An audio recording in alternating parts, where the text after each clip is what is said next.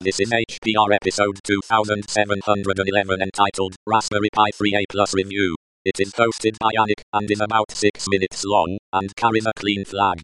The summary is, in this episode of HPR, I will do a quick review of the Raspberry Pi 3A Plus. This episode of HPR is brought to you by archive.org. Support universal access to all knowledge by heading over to archive.org/donate. Hello folks, Kay Wisher here to remind you that it's that time of year again. Time for the Hacker Public Radio New Year's Eve show. For those who don't know, on New Year's Eve, December 31st, 2018, at 10 a.m. UTC, that is 5 a.m. Eastern Standard Time, we will have a recording going on the HPR Mumble server for anyone to come on and say Happy New Year and talk about whatever they want. We will leave the recording going until January 1st, 2019, 12 a.m. UTC, that will be 7 a.m. Eastern Standard Time, or until the conversation stops.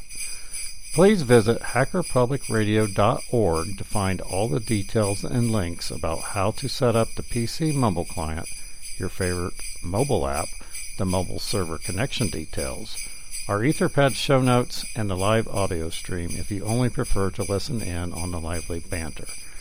So please stop in and say hi and maybe join in the conversation with other HPR listeners and contributors. It's always a good time.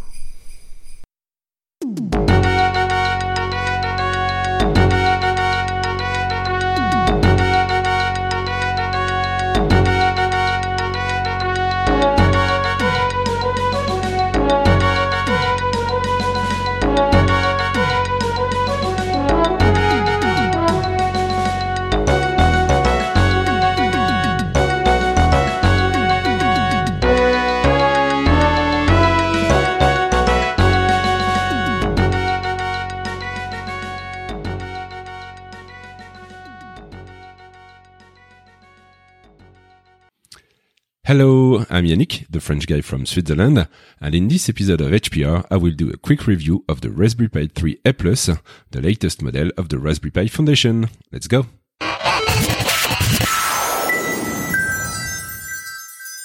So a few weeks ago, I released a video on YouTube with a quick review of the Raspberry Pi 3A+, and I thought that an audio version for the benefit of the HPR listeners could be a nice idea. So here it is. I'm recording this review. So the Raspberry Pi 3A+ is the latest release of the Raspberry Pi Foundation. It has almost the same hardware as its big brother, the Raspberry Pi 3B+, so it has the same system on chip, the BCM2837. It's a 64-bit ARM v8 running at 1.4 gigahertz as the core.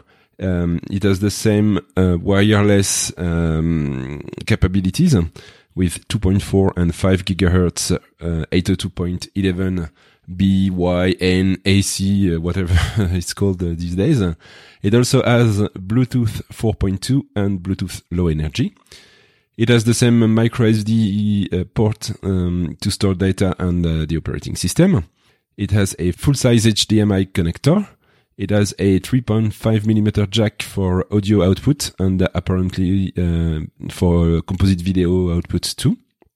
It has a micro USB connector for power supply, and it has the same 40-pin GPIO as all the others Raspberry Pis with the same pin out, so you can use the same hardware or anything that's working with the B+ is going to work with the A+. The differences are there's only one full-size USB 2.0 connector instead of 4 on the Raspberry Pi 3B+, and it doesn't have an Ethernet connector. It also has only 512 megabytes of memory instead of 1 gigabyte on the B+. It is 6.7 by 5.6 centimeters, that's 2.6 by 2.2 inches. And it is 11.5 millimeters high, that's 4.5 tenths of an inch.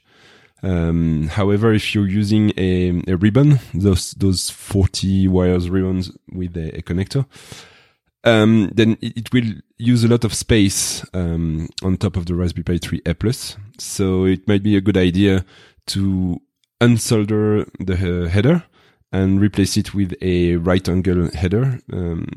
That way you have the pins pointing on the side of the board instead of upwards. And then when you connect the ribbon, you still have a very low profile Raspberry Pi. So that's not very hard to do because there's no component near the GPIO header. So you can use some unsoldering wick, and it's not very complicated, and it's easy access to the GPIO. Of course, if you plan to use a hat on top of the Raspberry Pi, then you don't have to change the header, of course. The 3A+ is actually the same size as a standard hat. So if you have a project that can that have enough space for hat, then you will be fine with the Raspberry Pi 3A+. And there's, I would say, you gain about 1.5 centimeters, so that's 3/4 of an inch roughly. So it's always nice to gain some space in an enclosure. Since the Raspberry Pi 3A+ doesn't have an Ethernet port, I think it would probably not run any server stuff like Mosquito or Pi-hole, for which you would need a high-speed internet and possibly plug a mouse and a keyboard from time to time. So only having one in a full-size USB port is not really practical for that. So for me, the A+ will probably be a replacement for the Pi 0W in cases where I need a little more power than what the 0W can provide. Since the 3A+ has Wi-Fi, it can be used in portable projects. That is, things that I would put on a shelf or somewhere in my living room. Well, that's pretty much it for this quick review of the Raspberry Pi 3A+. I will probably release a new video in the coming weeks on my channel over at frenchguy.ch/YouTube, comparing the performances of the 3A+ and the 0W in some projects that I have running. So I will catch you on another HPR episode. Until then, take care of yourselves. Ciao, ciao! This episode of HPR is released under a Creative Commons non-commercial by attribution license. The sound used in the opening and closing sequence is Speaker X Clash by Daniel H., released under a Creative Commons non-commercial by attribution license and available on Jamendo.